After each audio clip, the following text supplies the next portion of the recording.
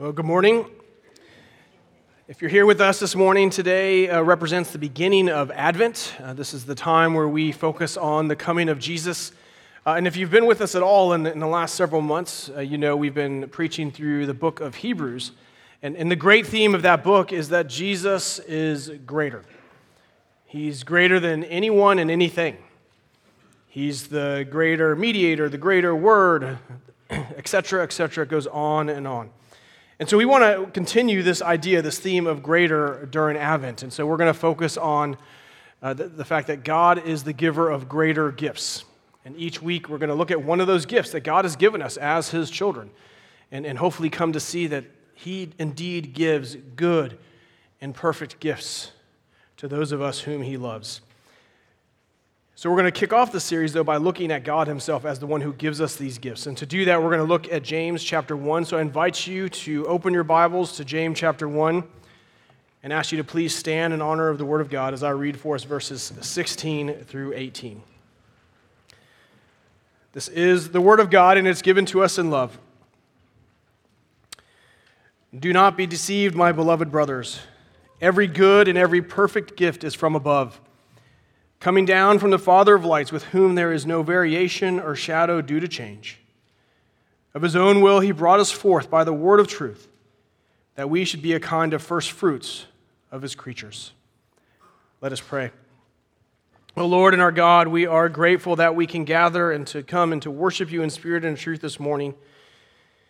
We come before You acknowledging that You are the Father of lights and You are the giver of good and perfect gifts. Lord, I pray that by Your Spirit You might help us to understand that more deeply. Lord, help us to see that the greatest gift of all is Your Son, Jesus Christ. May we celebrate and honor Him over these next few weeks. And Lord, we ask that You might humble us and that You might enable us to see Jesus in a new and fresh way today. And we ask this in His name. Amen. Please be seated.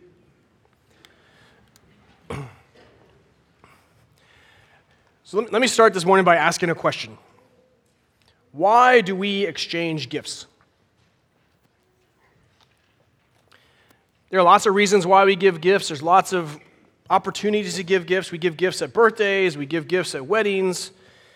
We give gifts sometimes just to honor someone or because we love them. There's a variety of reasons why we give gifts. Exchanging gifts is certainly a big part of most people's Christmas celebrations. It's one of the things particularly kids look forward to Christmas morning is opening gifts. But why? Why do you exchange gifts? Why do you give gifts? There are healthy and unhealthy answers to that question. Maybe sometimes you give a gift because you feel obligated, so you give it out of obligation. Maybe sometimes you give a gift to somebody in a hope that they in return will give you a gift. Maybe sometimes you give a gift just to earn favor, to win favor with somebody. Those are unhealthy reasons why we give gifts sometimes. But hopefully most of us, most of the time, seek to give gifts for the right reasons and for good reasons, and that is we give a gift to somebody because we love them and we want that gift to be a blessing to them. We want that gift to provide them with some kind of happiness and joy. And that is the framework that I want us to consider gifts this morning, is that gifts are designed to bring joy. Good, right, perfect gifts bring joy. Now, that doesn't mean that every gift accomplishes that task, but that is what they're designed to do. And James teaches us here in this passage that God is the giver of gifts. It is His nature to give. And that begs the question, what kinds of gifts does God give? Verse 17 tells us that His gifts are good and perfect. Every good gift, every perfect gift comes from Him. But what does that actually mean? Well, in order to answer that question, it's important for us to look at the character of the giver of those gifts. And James is going to show us this morning that God is good, that God is trustworthy, and God is gracious. Let us start this morning by looking at God is good. Look back at verses 16 and 17, which said, "Do not be deceived, my beloved brothers. Every good gift and every perfect gift is from above, So James is actually correcting a misunderstanding that was happening in the church at that time. There are some people that were attributing temptation to God. Their argument was something like this, that God is sending temptation my way that I cannot handle, so when I fall into sin, he can't blame me for that. If God is tempting me in ways that I cannot get through, then it's really his fault. It's not my fault that I fall into those temptations, that I fall into sin. So the people were blaming God. They were saying it's not our fault, it's his. And if all of us are honest with ourselves, we do this as well, don't we? There are times we blame God for our sin. That we blame God for some of the hardships and difficulties that we deal with as a result of our sin. It's because the nature of sin is to blame someone else. We see this at the very beginning, don't we? When Adam sinned, what did he do? He blamed Eve. What did Eve do? She blamed the serpent. Our sinful nature does not want to accept responsibility for our sin, so we suppress the truth. We look for excuses. We blame others. And it is one thing for us to blame others, but it's an entirely different thing to blame God. But that was happening in the church. We live in a fallen world. We live in a world that is full of temptation. We are tempted all the time. We need to acknowledge that we are tempted by Satan, we are tempted by the world, and we're tempted by our own flesh. But we are never tempted by God. James makes this very clear earlier in verse 13 when he writes, "Let no one say when he is tempted, I am being tempted by God. For God cannot be tempted with evil, and he himself tempts no one." And then James goes on in the next several verses in explaining that our sin is because of us, that we need to own our sin. We need to take responsibility for our sin. So here in verse 16, James is exhorting us to not be deceived.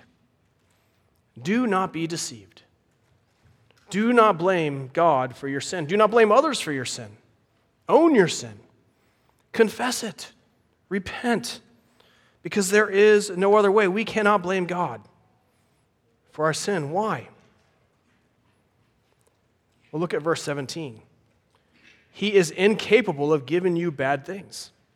God is incapable of tempting you. He only gives good and perfect gifts. He only gives you things that are going to lead to your good and to his glory. He's only going to give us things that bring us true joy.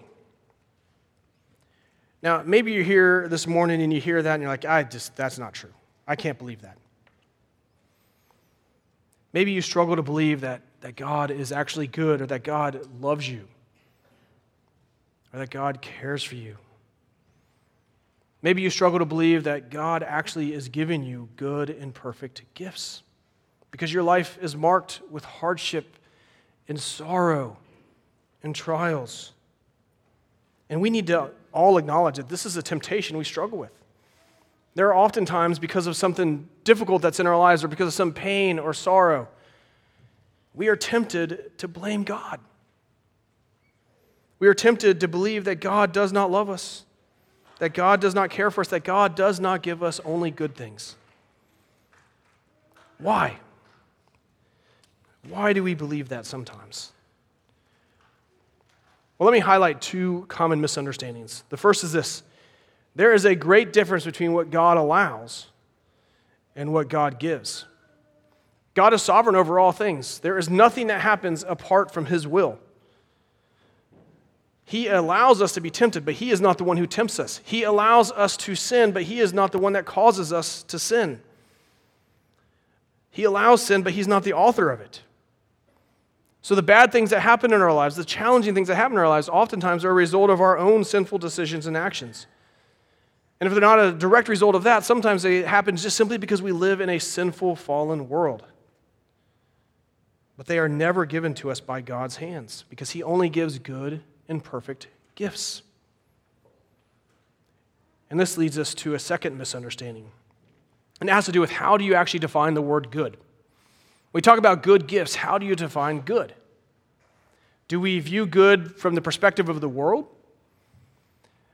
Do we define good just in our own understanding of it? Or do we view good as the way God defines good? Because there's a great difference between the way that we define good and the way God defines good. We tend to think good as only positive things, as something positive, as something that brings us happiness and security, something that makes life better and easier, something that makes us comfortable. And there's a lot of truth to that. Oftentimes those are good things that God gives us, that make us happy, that lead to safety, lead to security. But that's not the whole picture. God defines goodness by himself. He is good by nature, and goodness flows from him. True goodness is a reflection of God himself. Think about it this way. There's a difference between what we want and what we need. What we want is not always the same thing as what we need. Now, sometimes these things overlap, but often they do not. And God will always give you what you need. He doesn't always give us what we want, because sometimes what we want is not what we need. God will always give you what you need. So, for example, last week, Essen preached from Hebrews 12, and he reminded us that one of the good gifts God gives us is discipline. Discipline is for our good. It corrects bad and harmful behavior, and God uses it to help us grow in holiness. Hebrews 12 tells us, for the moment all discipline seems painful rather than pleasant, but later it yields the peaceful fruit of righteousness. Discipline from our Father is one of his good and perfect gifts. Another example is suffering. Do you know that suffering is a gift from God? Suffering unites us to Jesus. It draws us closer to God. The Spirit often uses suffering to sanctify us, to make us more like Jesus. And those are all good things. Discipline is a good gift. Suffering is a good gift. However, suffering and discipline are not things that we want most of the time. But God, in his loving care for us, sometimes gives us those gifts because that is exactly what we need. And they are good, and they are perfect gifts. God cannot and will not give you a bad gift because it's against his nature, because he is good. You see, even when we desire to give somebody a good gift, one that we truly think is going to make them happy or bring them joy, there's no guarantee that it will actually be received as a good gift. Why? Because we don't always know what people actually need. We don't oftentimes know what we actually need. But God does. God knows exactly what you need at all times. And he loves you, and he wants to give you gifts that are good and perfect. Gifts that will bring you joy and peace. And so one of the questions I'm asking you to wrestle with this morning is, do you actually believe that that is true? Do you believe that God is good? And every gift he gives you, including things that are hard, like suffering and discipline, are good and perfect gifts, because that's exactly what you need. God is incapable of giving you any other kind of gift. As I said, Christmas is often, a big part of Christmas is often the celebration of giving and receiving gifts, and oftentimes you get gifts that you think are good, but it's not wrong at times to also get gifts that you think are not so good. One of the Christmases I had when I was a kid that I will never forget is we were opening gifts Christmas morning, and I get to one gift, which this is a gift from my grandmother, and I open it up. Look in the box, a little bit of disbelief, pull out this Washington Redskins shirt. Now, for context purposes, you need to understand, I am a lifelong Dallas Cowboys fan. I grew up despising the Redskins, now the Commanders, just to get that in there, since someone pointed that out in first service. Back then, it was only the Redskins, but I despised the Redskins. And at first, I thought, oh, this is my grandmother. She's like, this is a mean Christmas joke. But then after talking to my parents, I began to realize, no, it was actually meant to be a sincere gift. Her thinking was our family had just moved into Virginia, and she knew I loved NFL football, and she thought like I would want to support the local team. And so she got me a Redskins shirt. It was a sincere gift given to me in love. Well, at least I thought, at least I can find some joys in finding creative ways to dispense of this gift. But then I heard the dreaded words from my parents. The next time your grandmother visits, you need to wear that shirt. So sure enough, my granny came to visit, and I had to put that shirt on. I was like, it burns! But I had to wear it for her. It was the one and only time I wore that shirt. I have no idea where that shirt has disappeared to. But the point is she gave me that gift, and she meant well. But it missed the mark. That will never happen with God. I want you to hear this very clearly. God will never give you a Washington Redskins shirt. He will never give us a bad gift. Why? Because that is not his nature. God is good, and there is no hint of weakness or evil within him.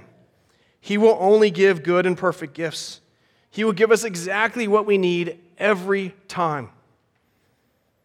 He will give us gifts that will draw us closer to Jesus. He will give us gifts that will conform us more into the image of Jesus. He will give us gifts that will bring true joy and lasting peace. And we need to hear this. We need to hear this because we are tempted to forget it. We are tempted to think that God does not love us, that God does not want to give us good things. We're tempted to think that God does not care. We are tempted to think that God doesn't want us to actually be happy. So what do? We look to other things. We look to other things in the pursuit of happiness. Maybe it's a relationship. Maybe it's more money. Maybe it's a new job. Maybe it's your family. Maybe it's this new gadget that you're hoping to get Christmas morning that's just going to change your life. You see, we create all kinds of idols with the hope that they will fill this void that is deep within us, that we all have. But they never do. Because they can't. They cannot fill that void. Only Jesus can. Only Jesus can make you truly happy. Only Jesus can give you a true identity. Only Jesus can make you truly secure. Jesus is the chief of all the good and perfect gifts that God gives us. And that is where James will head in a moment. But before we go there are two other things I want us to see here. Look again at verse 17. Verse 17 says, every good gift and every perfect gift is from above. Well, notice what it doesn't say. It doesn't say that God only gives good and perfect gifts. Now, certainly that's true, and that's part of what James is teaching us here, that God does give good and perfect gifts. But what it says here is actually even more amazing. It says every good and every perfect gift is from God. In other words, there is nothing good that you can receive that does not come from God. Anything and everything good comes from him. He is the author of all that is good. There is nothing good that comes from outside of God. And this reality should have a profound effect on how we view ourselves and how we view God. It should humble us because it helps us remember that we are utterly dependent upon him for anything good. It should also grow us in gratitude because we are incapable of producing anything good in our own strength and our own wisdom. It is only because of God's grace that any one of us can do anything that's good. It's only because of God's grace that any one of us can give a good gift. I think that's why pride is addressed so often in Scripture, because pride is not only the promoting of ourself, but it's also a denial of God and his goodness.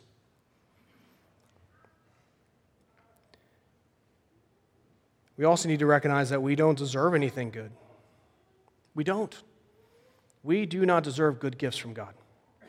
But God is gracious, and he is merciful, and God loves you, and he lavishes you with good and perfect gifts. So gratitude should be a regular part of our posture before him. God is good, and he is also trustworthy. Look again at verse 17. It says, every good gift and every perfect gift is from above, coming down from the Father of lights, with whom there is no variation or shadow due to change. Now, this is the only place in Scripture where this title, the Father of lights, is used in relation to God. So what does that mean? What does this title reveal about God? Well, first, he is the Father. This is an allusion to the fact, or points to the fact that he is the creator of all things. He is the Father of all things.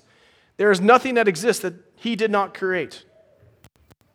Secondly, the Father is a picture that's used often in describing God as a reminder that he indeed is a giver of gifts, because fathers are supposed to give good gifts to their children.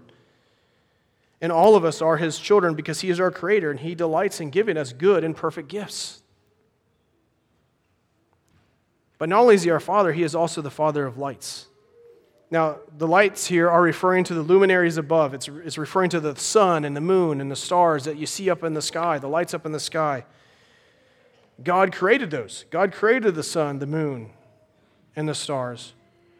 And not only does this reveal the power and the beauty of his creativity, but there's an important point being made here. You see, many of the religions at that time, they deified the sun, or they deified the moon and the stars. They looked to the heavens as a place to find wonder and to find power and a place to find blessing. And so they worshiped those things. They worshiped those things in the hope that they would bring happiness and security. But what was the result of this? Disappointment. Because those luminaries, those lights, they could not be trusted to provide good gifts. And not only that, but just watching them in the sky, you can notice that they move. They don't stay in one place all the time. They move. And these lights are being contrasted with the one true light. Jesus said that I am the light of the world. He is the one who created the sun, the moon, and the stars. And as great as those lights appear to be, they do not compare to the one true light. And why does that matter? It means that God can be absolutely trusted. He can be trusted to give us good and perfect gifts. Unlike the sun, the moon, and the stars, God does not change. He is trustworthy. He gave good gifts to his people in the past. He continues to give good gifts to his people in the present, and he will always give good gifts into the future. He has always and will always give good gifts because he is faithful and trustworthy, and he does not change. God is good. He is trustworthy, and he is gracious. God gives us good gifts. He gives you and me exactly what we need, and he never fails at doing this. The question this morning is, do you trust that? Do you trust him to give you good gifts? To bring this home, look at what he says in verse 18. He says, of his own will he brought us forth by the word of truth, that we should be a kind of first fruits of all his creatures. So every good and perfect gift comes from the Father of lights. They come from God above, and it was his will to give us what's the gift? The word of truth. So what is this word of truth? Well, Hebrews, as we've been working through Hebrews, we've seen that the word is living and active, that the word has the power of salvation. The Apostle John tells us that the word became flesh and dwelt among us. Jesus is the word. Jesus is the good and perfect gift given to us from the Father of lights. He is the greatest gift ever given. And all good gifts come because of him. Through Jesus, we have been brought forth. This is an allusion to the new birth. Because of the atoning death of Jesus on the cross, because of his victorious resurrection, all who trust in him have been brought forth. We've been united to Christ by faith. We've been transferred from the dominion, brought forth from the dominion of darkness into the dominion of the Son. And we've been united to Christ by faith. Our sins have been forgiven, and we've been made righteous. In Christ, all of you in Christ are now new creations. We're no longer sinners, but we are sons and daughters of the Father of lights because we've been brought forth by Jesus. It's not what we deserve. We can't take credit for this gift because it was given to us of God's own will. Jesus has been given to you because God wanted to give him to you, because God loved you. He was under no obligation to do this. He doesn't owe us anything. But he loved you and sent his Son to die for you. And Jesus himself willingly gave himself because he loves you and wants you to be with him. You did not receive this gift by accident. It was a gift, an intentional gift given to you out of love. And what's the result of the gift? That we should be a kind of first fruits of his creatures. So you've been brought forth through Jesus in order to be a kind of first fruits of the creatures. Now, this concept is found in the Old Testament. God commanded his people to offer him the first fruits of all that they produce. You can read about this in Exodus 22 or Numbers 18 or many other places. So in other words, the crops that God's people grew or the animals that they raised, they were expected to give the first of what they produced, the first of their crops, the first of their livestock. They were called to dedicate those to the Lord, either for sacrifice or for redemption. And the first fruits were considered not only the first, but they were also considered the best. So God's people were expected to give him the first and the best of all that they made. And they were called to do this for two reasons. One, to show that they are devoted to God, but also to show that they trust God to continue to provide for them. That they were willing to sacrifice their first and their best because they knew God would continue to provide for them. So the first fruits, they were set apart for God, and they were considered holy. What are the implications of this for us? First, it's a reminder that we as human beings, we are the pinnacle of all that God created. We are set apart from the rest of all created things because we alone are made in the image of God. And so we have value and dignity and honor because we are made in the image of God. But second, we are told that in Christ we are set apart, that we are holy. Through Jesus, we belong to God as his chosen possession. Through Jesus, you are holy. Let that sink in for a moment. If you are following Jesus, if you belong to him, you are holy. Right here and right now, you are holy. Listen to these words from Simon Kistemaker. He wrote, God has chosen us from among all his creatures to be holy and has dedicated us to himself. We belong to God. Therefore, let no one ever think that God can lead us astray. That is impossible. For he is holy, and we, his first fruits, share his holiness. So brothers and sisters, if you are trusting in Jesus, you belong to God. You are his chosen possession. You are his precious child. He is the Father of lights, and he is going to give you every good and perfect gift. And he can be trusted. If you struggle to believe that from time to time, and I think we all will, look to Jesus. Jesus is the greatest gift given to you. Through him, you've been redeemed. You've been set apart. And that is good news. And so as we begin Advent this season, I want us to continue to remember who God is. God is good. God is trustworthy. God is gracious. Every good and perfect gift comes from him. It comes from him alone. And the greatest of all his gifts is his Son. Do not lose sight of that this season. Christmas can be a time full of all kinds of activity, and it is easy to lose sight of Jesus. Do not lose sight of him. That is what we celebrate. We celebrate the coming of Jesus. Now, maybe you're here this morning, and as we are heading into Christmas season, you actually are dreading the next several weeks.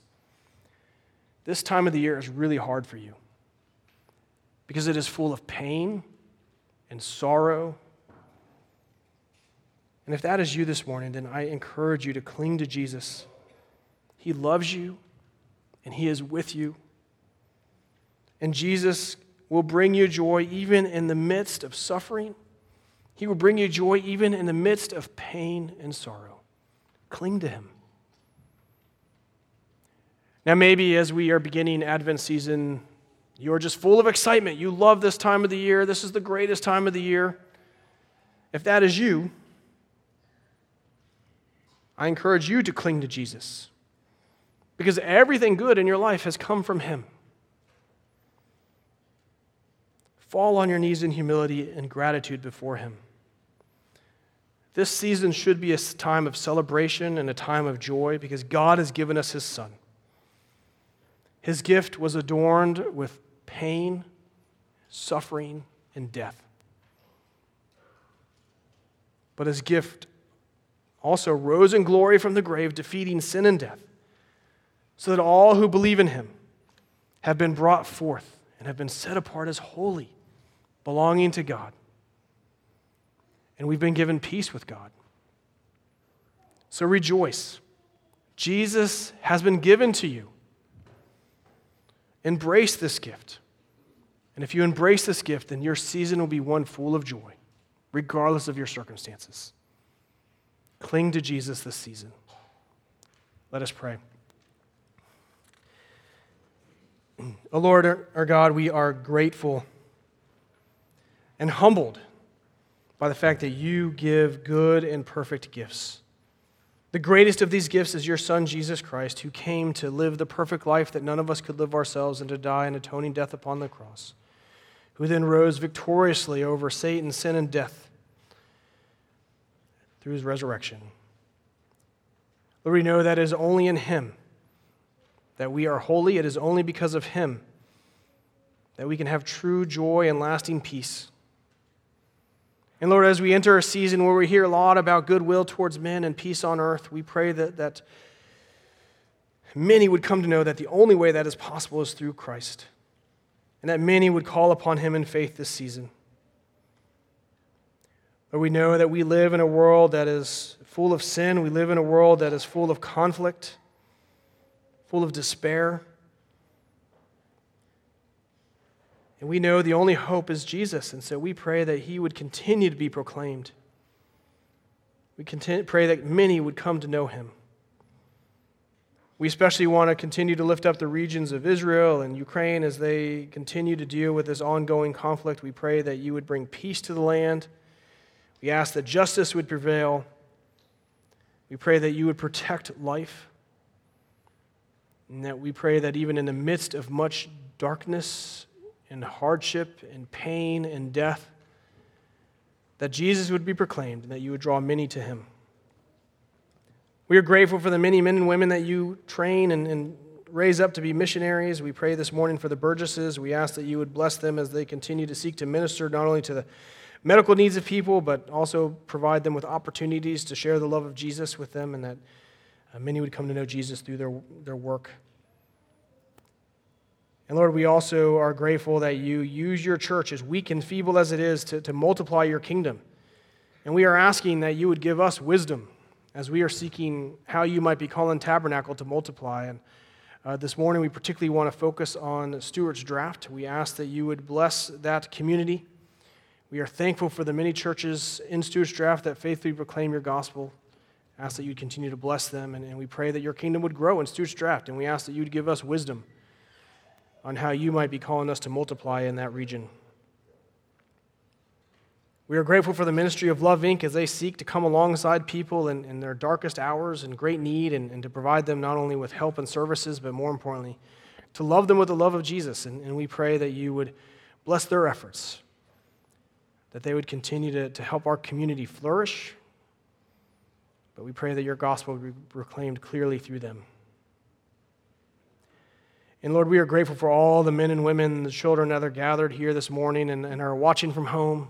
We are grateful for these families. We ask that you would bless them and that you would remind them in this coming weeks that you are the Father of lights who gives good and perfect gifts, that you gave us your Son, the greatest gift of all. We do want to lift up several families, particularly we pray for the Missentones, Mike and Sherry and their children. We pray for Brian and Kara Mongold with their children, Garrett and Ella. We pray for Sandy Morgan and Brenda Neff. We are grateful for these families, and we ask for your blessings upon them. Lord, we know that there is nothing hidden from your sight, that you know exactly what they need and where they're struggling, and we pray that you'd come alongside each of them and bless them and grow them in their love for Jesus. We also are grateful to see Karen here this morning and ask for your blessings upon her. She's recovering from her multiple surgeries, and we are thankful for the ways that you've watched over the Shank family.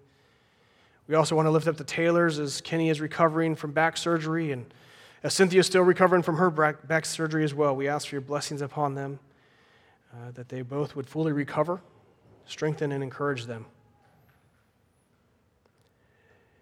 And Lord, as we gather here this morning, we do remember that this is the 50th anniversary of our denomination. We are grateful for all the ways that you have blessed the PCA, and we pray that you would humble us, that you would keep our eyes and our hearts focused upon Jesus, and that we would proclaim him faithfully, and that we would pursue the Great Commission and how you're calling us to pursue it. As we continue our worship now, as we prepare to come to the table, we ask that you prepare our hearts and minds, that we would come and feed upon Christ spiritually. And we pray now as we continue to worship through our tithes and offerings that you might be honored and blessed. And we pray this in Jesus' name. Amen.